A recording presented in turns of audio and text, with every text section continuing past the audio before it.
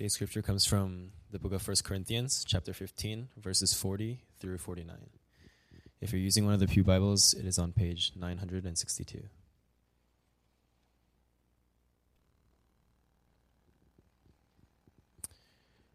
There are heavenly bodies and earthly bodies, but the glory of the heavenly is of one kind, and the glory of the earthly is of another. There is only one glory of the sun, and another glory of the moon, and another glory of the stars, for star differs from star in glory. So is it with the resurrection of the dead. What is sown is perishable, what is raised is imperishable. It is sown in dishonor, it is raised in glory. It is sown in weakness, it is raised in power. It is sown a natural body, it is raised a spiritual body. If there is a natural body, there is also a spiritual body. Thus it is written, the first man, Adam, became a living being. The last Adam became a life-giving spirit. But it is not the spiritual that is first, but the natural, and then the spiritual. The first man was of the earth, a man of dust. The second man is from heaven. As was the man of dust, so also are those who are of the dust. And as is the man of heaven, so also are those who are of heaven. Just as we have borne the image of the man of dust, we shall also bear the image of the man of heaven. This is the word of the Lord.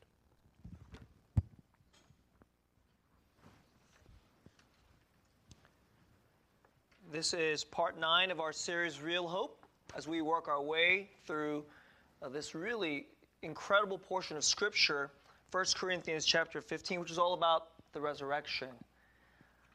I said to you last week that I'm not sure if I'm quite good enough as a preacher to teach this passage. I said that last week. We're picking up. In a lot of ways, this is sort of like a continuation of last week's message about in this portion of what this means that we now have a spiritual body. And last week I said the scripture says that this life is like a seed, and it's like a kernel, but it's sort of like when you look at a seed, it doesn't really look like much anything.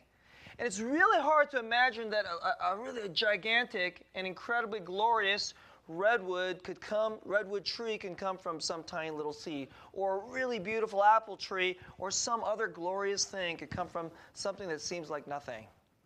And so our life here is like that seed. It looks pretty much the greatest glory that you have on this earth. Winning the Super Bowl, winning, going off to like Harvard, becoming a billionaire, starting a company that goes IPO, and then you become, a famous billionaire or something like this. I mean, these are some of the glories that we think of. You become a supermodel or something like this, and the whole world like bows down to you because you're so gorgeous, all right? All of this we consider the greatest glories that we have here, yet the Bible just says they're just like little seeds. We haven't even seen anything yet. And today we're going to pick up from there in this next portion. What is that seed like? I mean, that seed turns into something glorious, and that seed births something that the Bible calls a spiritual body. A spiritual body. That's what we're going to talk about today. And that's a weird thing, and I don't know if you can notice this. In some ways, this passage, if you read this, and I have read this so many times, it's almost like the language is breaks down. It's like the language is not good enough to contain and convey to you what's awaiting for all those who are of the resurrection of Christ. And that's why I say to you, I just don't know if I'm a good enough preacher to try to get this across to you, but I'm going to try, okay? We're going to try today. And so today's message in 3 parts, I've entitled The Spiritual Body and a Life-Giving Spirit, because that's what we're talking about. The resurrection, the eternal human being has a spiritual body, and this life is being a life-giving spirit. That's what it is. In 3 parts. Part 1, the last Adam and the spiritual body. The last Adam and the spiritual body. Part 2, the new heavenly humanity as life-giving spirit. Now, just stop for a moment. All of us, and I really mean that all of it, I mean, just because I'm the pastor and so supposedly, generally, it's just so hard to kind of wrap your mind around what the Bible is saying here by spirit, by spiritual. And because most of us we have such a pathetically weak understanding of this. So that's what we're talking about today, life-giving spirit. The new heavenly humanity as life-giving spirit. In part 3, there's a great drama.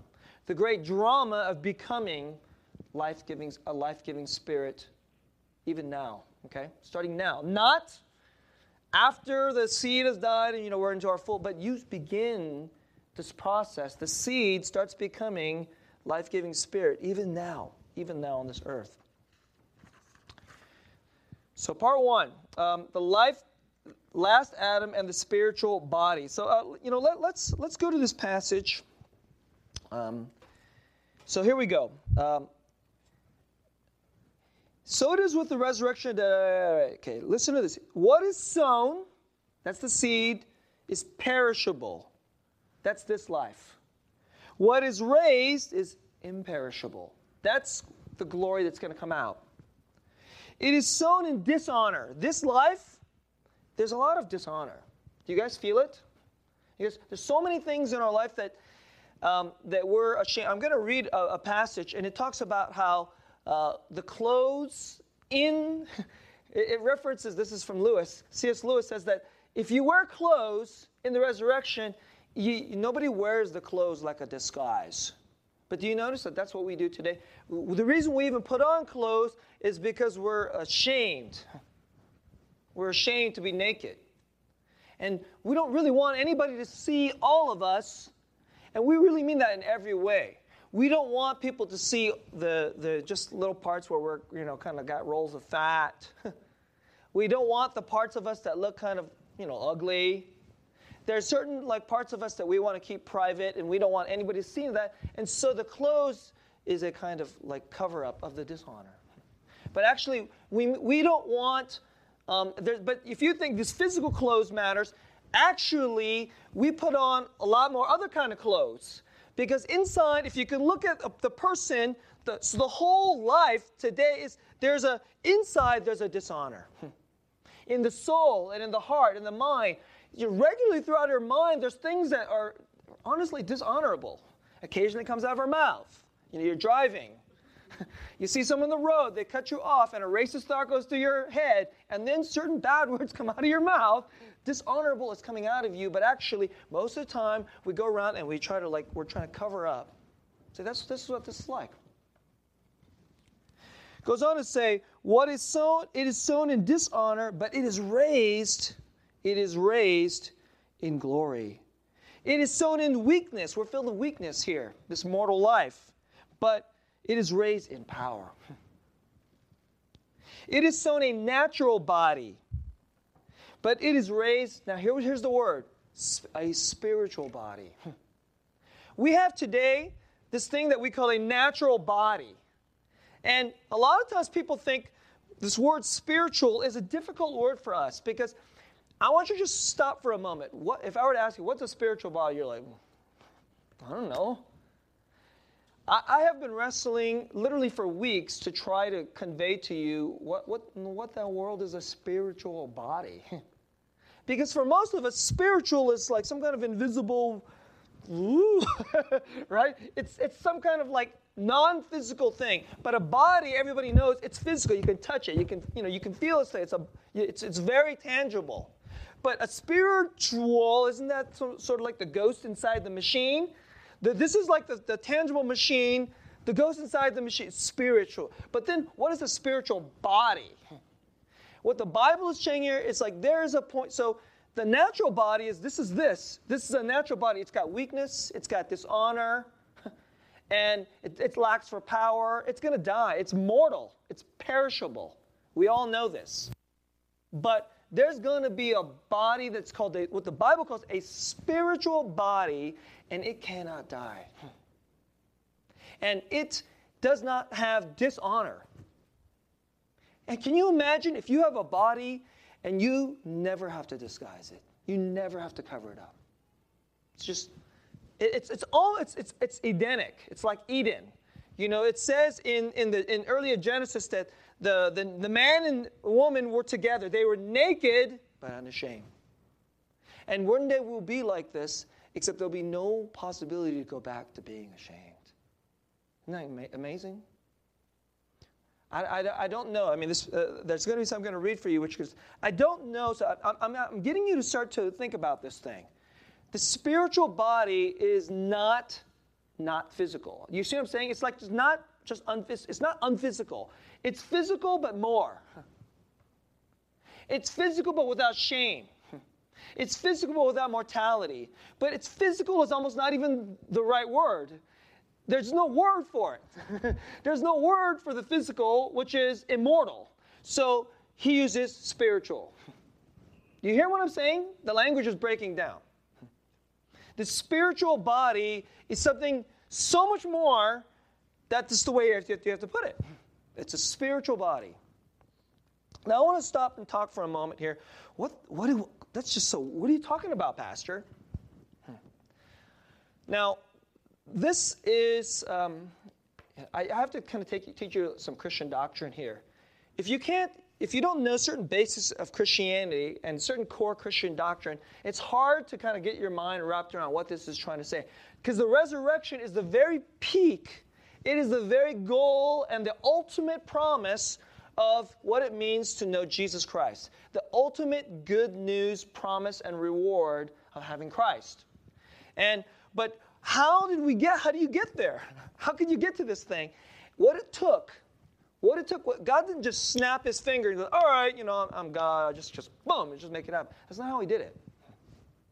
What it required was that it had to go back to his original purpose and design. He made human beings, and it goes into this passage here. One day we're going to be made in the image of the heavenly man. That's Jesus. But when he goes back to say this, that in Genesis, it says that Adam and Eve, human beings, were made in the image of God. And they were physical. Their physicality, their nakedness, all of that is part of the image. And God made these beings that were not God, but what they're supposed to be is to shine off God. So I want you to just think a little bit about this. Angels, we think of angels as something, these incredible, mighty beings that cannot die, and in that sense, they must be greater than us, and yet not according to Genesis. According to Genesis, God made these seemingly these not so, we're just people. And yet, those people were supposed to be nothing less than what would God be like if he were to walk this earth. You get what I'm saying?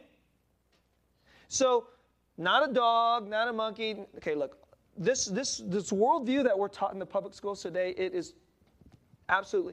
There is every creature on this earth, and then there's a vast chasm, and then there's human beings.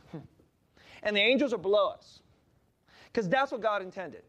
There's going to be this being, this creature on the earth, and it's supposed to be, if I were to make a whole bunch of little gods like me, that's what the human being is supposed to be. You know what the human being is supposed to be? A human being is supposed to be a God walking around earth like the real God. That's what the human being is. And then what we decided to do is we decided to be more like rats. We'd rather not be like God because that would be gods above us. We want to try to be our own God, which is how we turned ourselves into less than what we're supposed to be. You can feel this tension.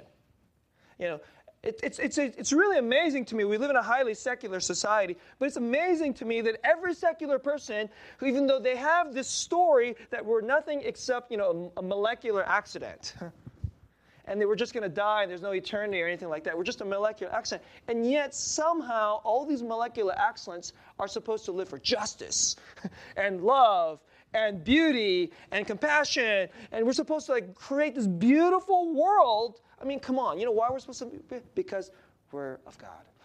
We're of God. We're made for God. We're supposed to be little versions of God. So, since we wrecked that, God himself said, you know what? So that the smaller versions of God could really be God, I'll go down. So all the human beings wrecked it. So the one who is really God made himself into the image of God. Now think about that. Isn't that weird? The one who is the true God made himself into the image of God. So imagine if you were to make an image of yourself. It's just kind of strange.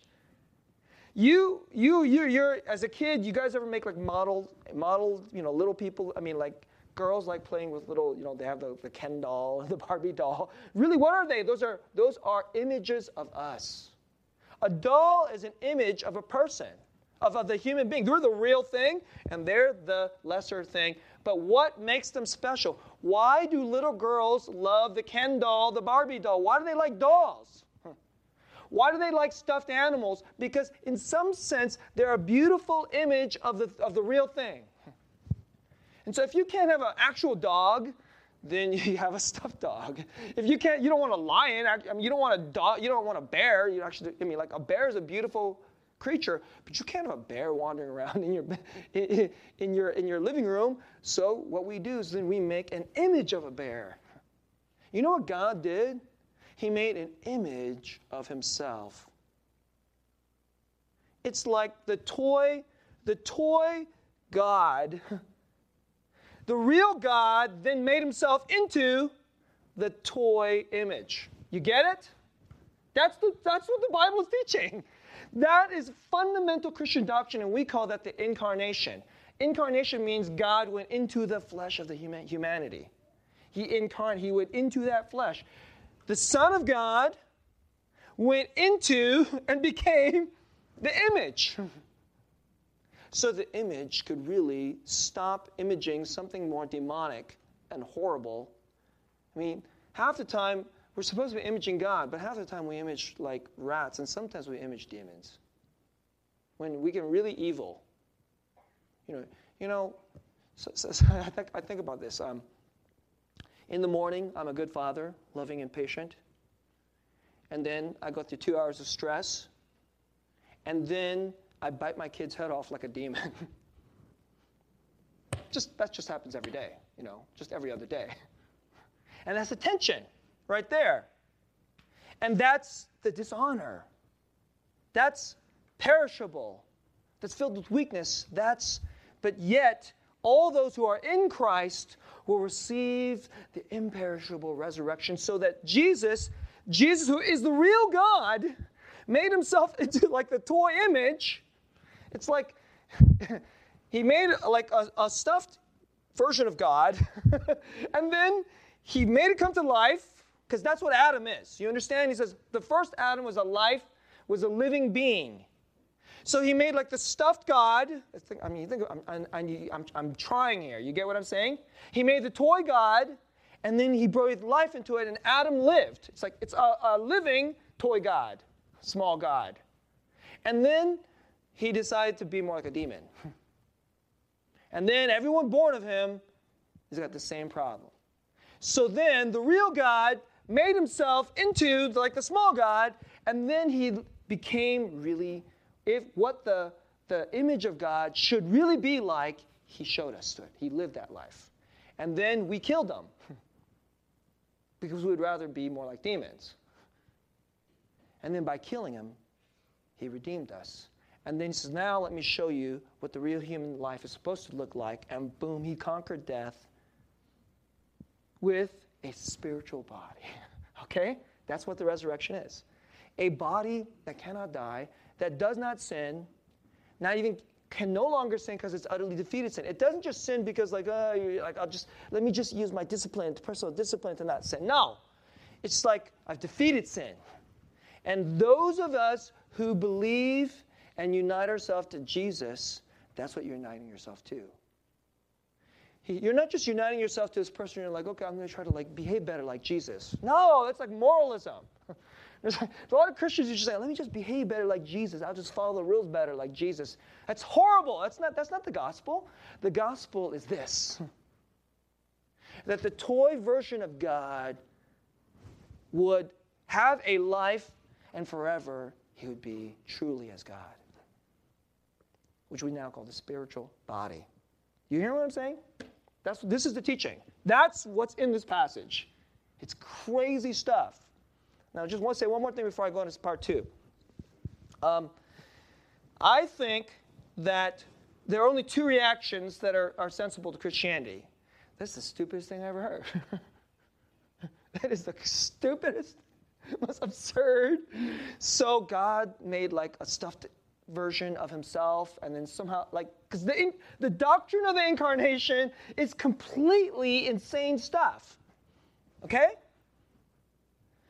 Unless it's true. If it's true, Jesus made himself doctrine of the incarnation.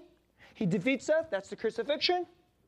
And then he made the toy little bad versions of God, real gods. That's the resurrection. That's the hope. That's the real hope. That's our hope. So it's either really stupid or it's everything. And obviously, I'm in the latter camp. You can decide which camp you want to be in. Right? I think if you're in the first camp, then yeah, we might as well all just be demons and rats. I mean, there's nothing special about a human being. It's just a smarter rat. That's all a human being is. It's just a smarter version of a rat. And just like every version of all the rats and all the animals, the strong eat the weak. The strong eat the weak. This idea, let's love the poor and have justice. Screw that. Justice is a stupid word. It's just a stupid word that weak people made up to like try to protect themselves against the strong people. You know who said this? Friedrich Nietzsche. Friedrich Nietzsche came up with this. He says, it's just a stupid word that Christians came up with, justice. Yeah. He even says this. He says, if you believe in justice and caring for the poor, deep down, you believe in Christianity. Interesting. You might as well be a Christian. Even if you're not a Christian, you don't believe in that Jesus and stuff, you might as well be a Christian because only Christians could believe that nonsense. Because the real world is this. The powerful destroy the weak, and except the weak are weak. They're disgusting. Who cares about, racism makes sense. Because if the wrong skin color people are kind of gross and you don't want them in your neighborhood, get them out. And if you don't want them and we want to kill them, kill them. We're better. Because we're the higher evolution. See?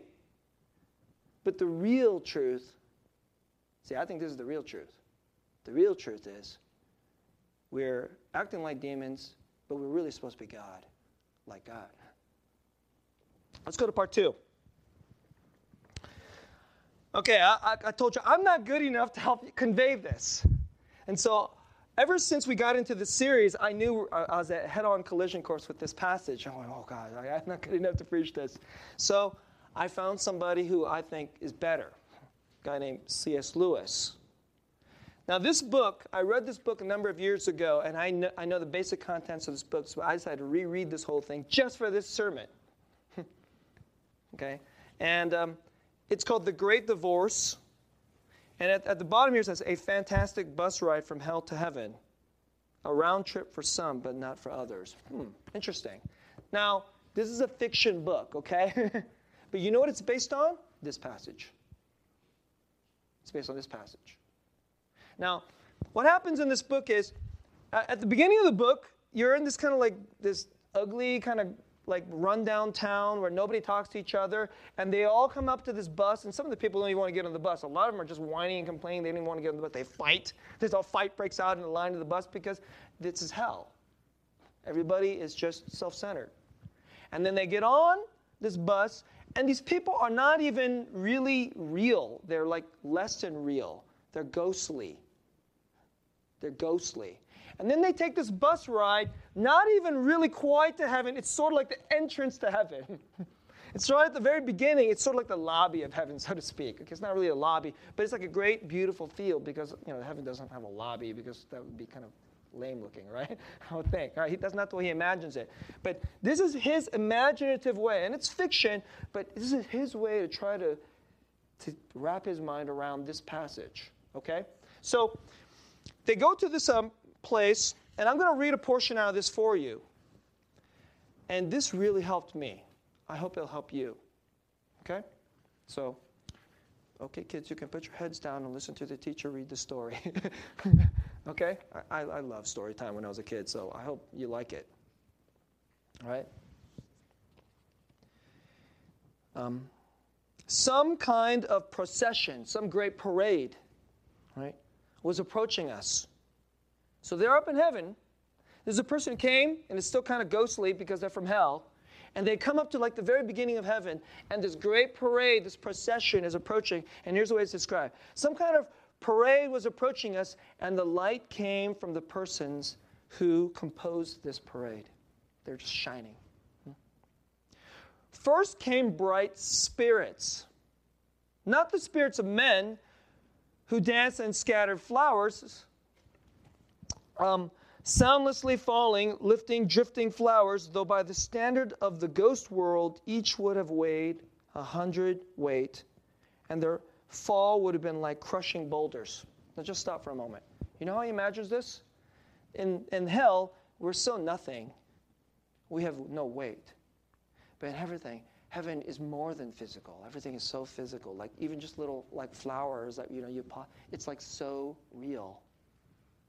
That in hell it would feel like boulders are hitting the ground. It's like these little like flower petals. It's this beautiful community. But up there it would be like boulders. That's how he describes it. Then on the left and at the right, these are spirits. These are spirits. They're very physical. You can see it. And they throw flowers which are like boulders. At least that's the weight. And that's why he calls them spirits. Spiritual bodies. Then on the left and the right, at each side of this forest avenue, because it's a beautiful forest, right? Came youthful shapes, boys upon one hand and girls on the other. Can you see it? Can you imagine? It's this glorious forest. Super physical beings he calls spirits. And there's a whole group of boys and a whole group of girls. Can you see it? If I would remember their singing and write down the notes. So they're singing. If I would remember their singing and write down their notes, no man who read the score of that music would ever grow sick or old. Wouldn't that be incredible? Don't you want to listen to a music that'll help you never be sick or old? And between them went musicians. And after these, a lady in whose honor all this was being done. Do you see it? So there's boys singing, there's girls singing, and in the music, in the middle, there's musicians. And they're all these supremely glorious beings that are like super physical, spiritual. And then afterwards, there's this lady that's incredibly honored.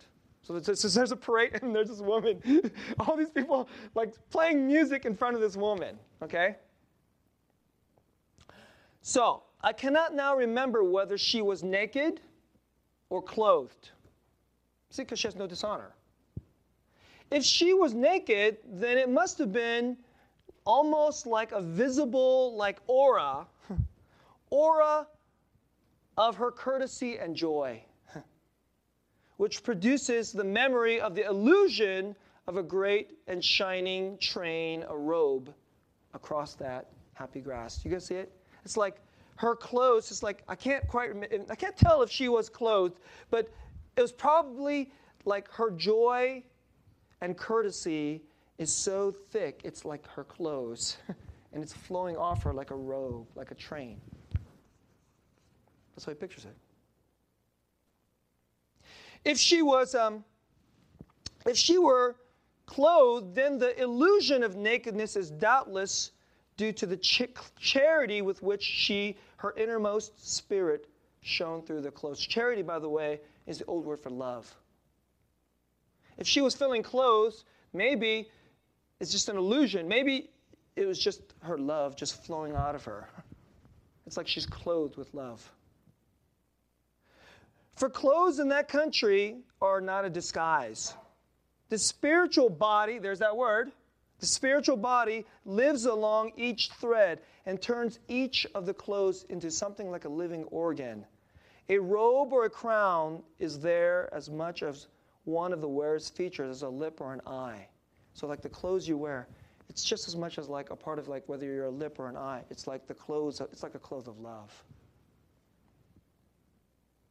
But I'm not sure. I can't remember if she was naked or clothed. and only partly do I remember the unbearable beauty of her face. Is it? This is the narrator says. I whispered to my guy, and I think he thinks he's wondering if she's the Virgin Mary. Is it her? Right? Nope. The guide says, no, not at all. It's someone you'll never have heard of. Her name on earth was Sarah Smith, and she lived on some street called Golders Green. She seems to be someone who's really very important. Yes, she's one of the great ones. You've heard about fame, that fame in this country, heaven, is a lot different than fame on earth. It's very different. And who are these gigantic people? Look, they're like emeralds. They're these people that are like emeralds, and they're all dancing, and they're like throwing flowers. Can you guys see it? There's the musicians. There's the boys singing, there's the girls singing, and there's these gigantic emerald-like people who are dancing and throwing flowers in front of her. And he goes, they're the angels. There are a whole bunch of angels that follow her around for how great she is. And who are all these young men and women on each side? They are her sons and daughters. What? It's like, she must have had a very large family, sir. He says, no. Every young man or boy that met her became her son. Even if it was only the boy that brought her the meat to her back door. Every girl that met her was her daughter. You understand what she's saying? What he's saying? What the guide is saying?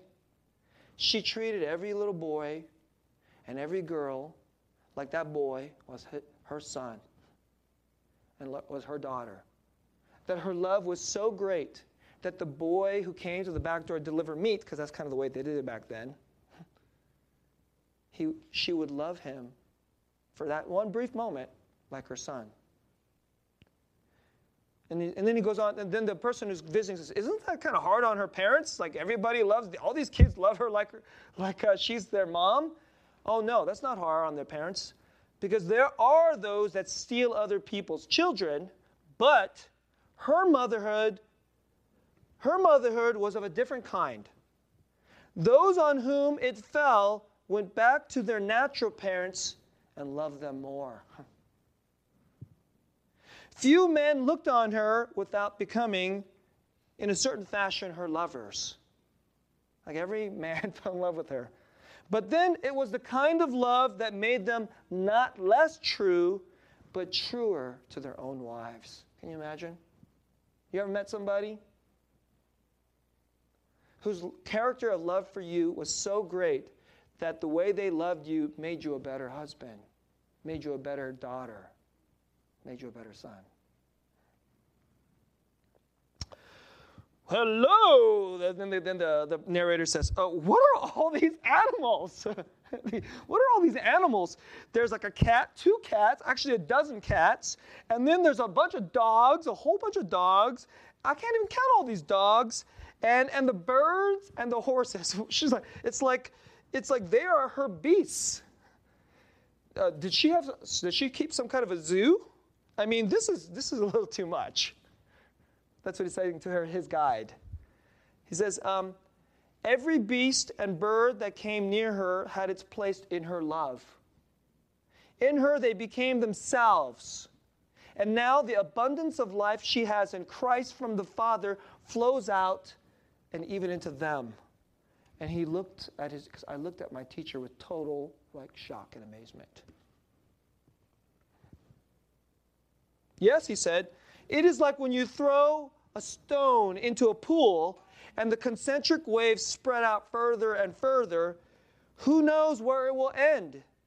Redeemed humanity is still young. It has hardly come to its full strength. But already there is joy enough in the little finger of a great saint, such as yonder lady, to waken all the dead things of the universe into life. Do you see that? What is this woman? She's a spiritual body, and here's the other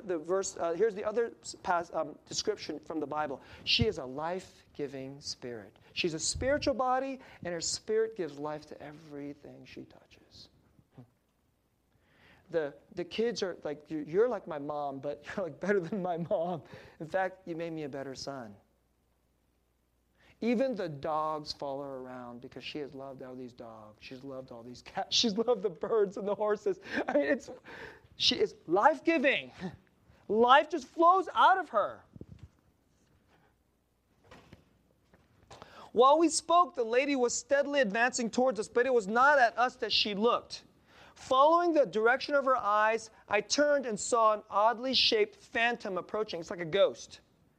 Or rather, two phantoms. A great tall ghost, horribly thin and shaky, who seemed to be leading on another ghost no bigger than an organ grinder's monkey. Do you guys see it?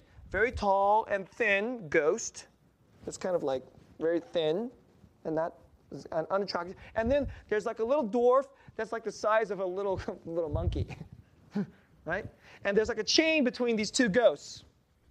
And this glorious, life-giving spirit woman is looking at these two ghosts that are like chained together. The taller ghost wore a tall, soft hat, and he reminded me of something that my memory couldn't quite recover.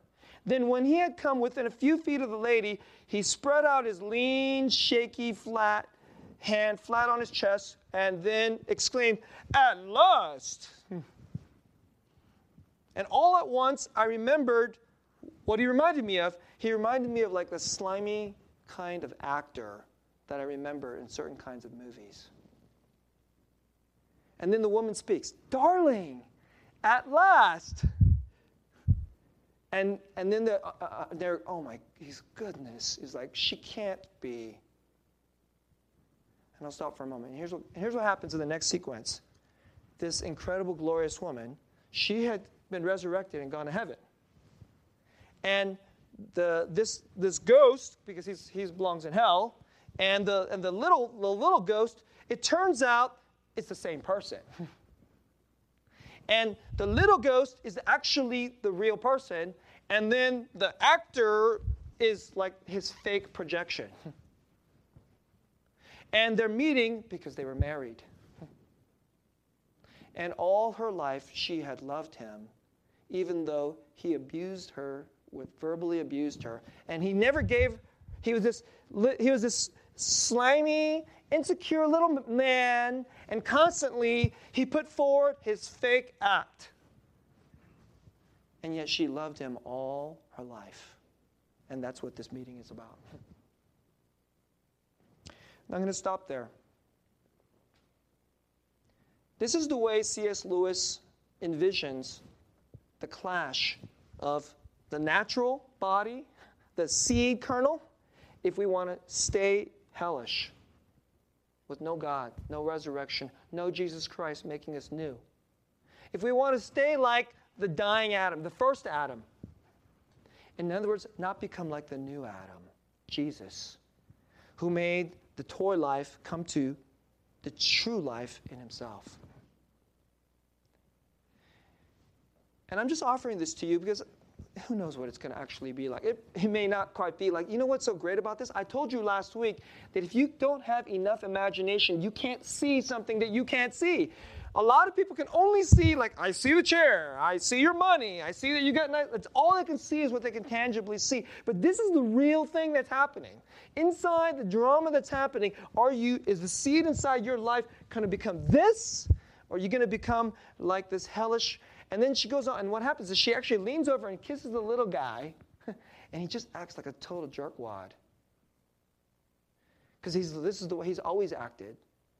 And mistreated his wife, and he always thought he was better than her, projecting his, he's like, I'm this great actor, I like this. And yet actually she was the real giant human being, and he was a pathetic loser. And that's what he sees. And you see that in that little drama there? That's what's going on.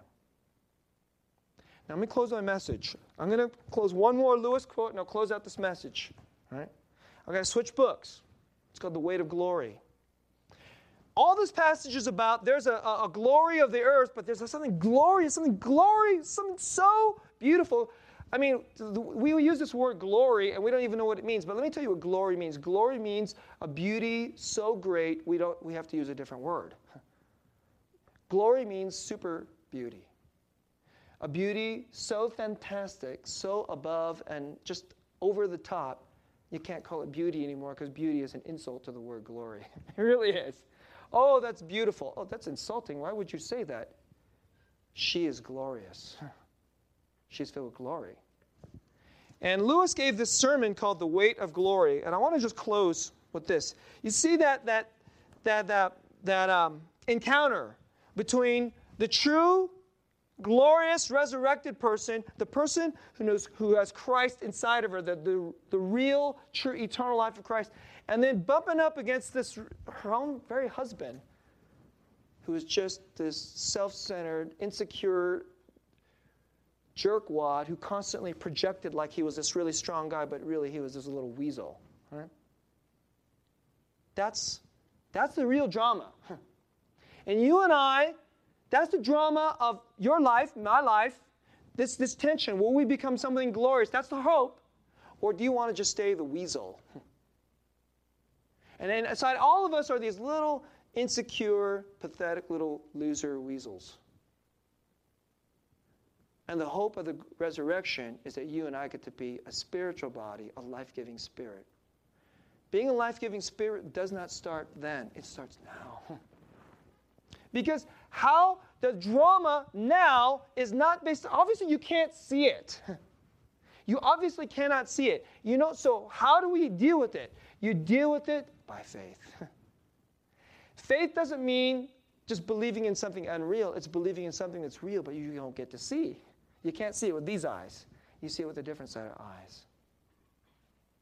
And if you can live in that drama and understand this is your real self, this is your real destiny, begin being a life-giving spirit now. This lady, her whole life, she was a life-giving spirit, the way she loved little boys and girls and even cats and dogs and birds, right?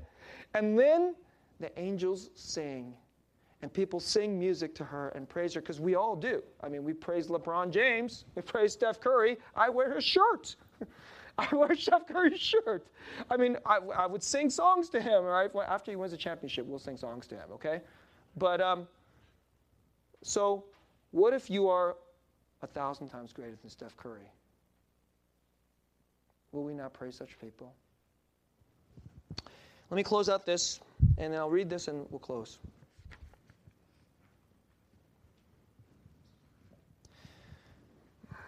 The load, it may be possible for each to think too much of my own glory. What I'm going to become. I told you, don't think about yourself so much, what you're going to become. He goes, but it is not, we shouldn't be thinking enough about someone else's glory. The load or weight or burden of my neighbor's glory, if it's to be laid on my back, it would be a load so heavy that only humility can carry it. It is a serious, and the backs of all the proud will become broken by the load of somebody else's glory. It is a serious thing to live in a society of possible gods and goddesses. I told you we're supposed to be gods, except like the real God. To remember that the dullest and most uninteresting person you can talk to may one day be a creature, a person that will be so great that if you can see what they become, you'd be tempted to worship them. Or, if you can see what they'll become because they don't become resurrected, they may be a horror, a corruption that's so great that they'll only just be a nightmare. All day long, we are in some degree helping each other to one or other of these destinations, the glory or the nightmare. It is in the light of these overwhelming possibilities, it is with the awe and circumspection proper to them that we should conduct all our dealings with one another, all our friendships, all loves, all play, all politics. There are no ordinary people. You have never met a mere mortal, nations and cultures, arts, civilizations, companies. Apple, these are mortal things, and they're just going to die out. They are as the life of a gnat. But it is immortals with whom we joke, work with, marry, snub, exploit. Immortal horrors or everlasting splendors. This does not mean that we should always be solemn or serious. We get to play, but we play in such a way because we know that we take each other seriously. See what that is? That's life-giving spirit. Treating each other with humility, but treating each other with seriousness, and we could play and laugh because first we say, my goodness, you are greater than whole empires and civilizations and companies, because one day your glory will outstrip them all. And he goes, I'll just close this way. Next to the sacrament itself, to the body of Christ that we touch, right? Present here. This neighbor, your neighbor, if he is a Christian neighbor, he is holy in almost the same way as Christ. For in him, Christ is truly hidden. The glorifier and the glorified is all hidden in that person who's going to become this life-giving spirit. Let's pray.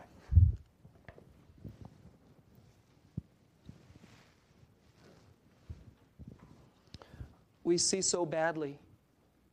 It's like we can have 20/20 with physical eyesight, but spiritually we might as well be so blind because we do snub each other. We do push each other down. We are more, Father, this is like we are often Nietzschean rats more than glory.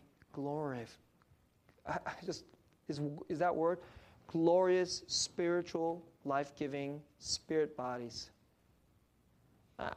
It's like these words, we don't even know how to take these words because we're so corrupted in our heads.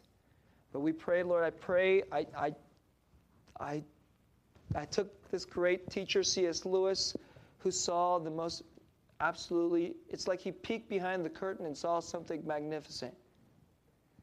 And I pray that my brothers and sisters could have that peek and it'll change everything about the way they look at people, the way they look at themselves, the way they look at their hope in Jesus Christ. And I pray that we would just look at life differently. Life isn't this 80-year thing where we fight for advantage, but it's a glorious, everlasting thing where we can give up our advantage. We can be married to insecure and sniping people and forgive them and love them. That we can love every little boy or girl like their own sons and daughters, even pouring out love on dogs and cats in a holy way, Your spirit living in us, because that's what Jesus is.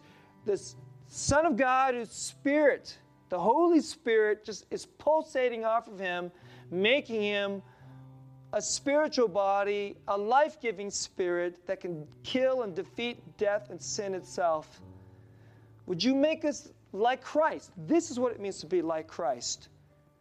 To be a new man like Christ, a spiritual body like Christ, a life-giving spirit like the last Adam, the new humanity, the everlasting human being, the everlasting man, Jesus Christ. Make us everlasting men and women filled with glory. Lord, we pray. I pray that this is what needs to be, and one day you will make the world all this way. And we pray that by faith, not by sight, we would live in it now and begin to treat some of our neighbors like this woman described.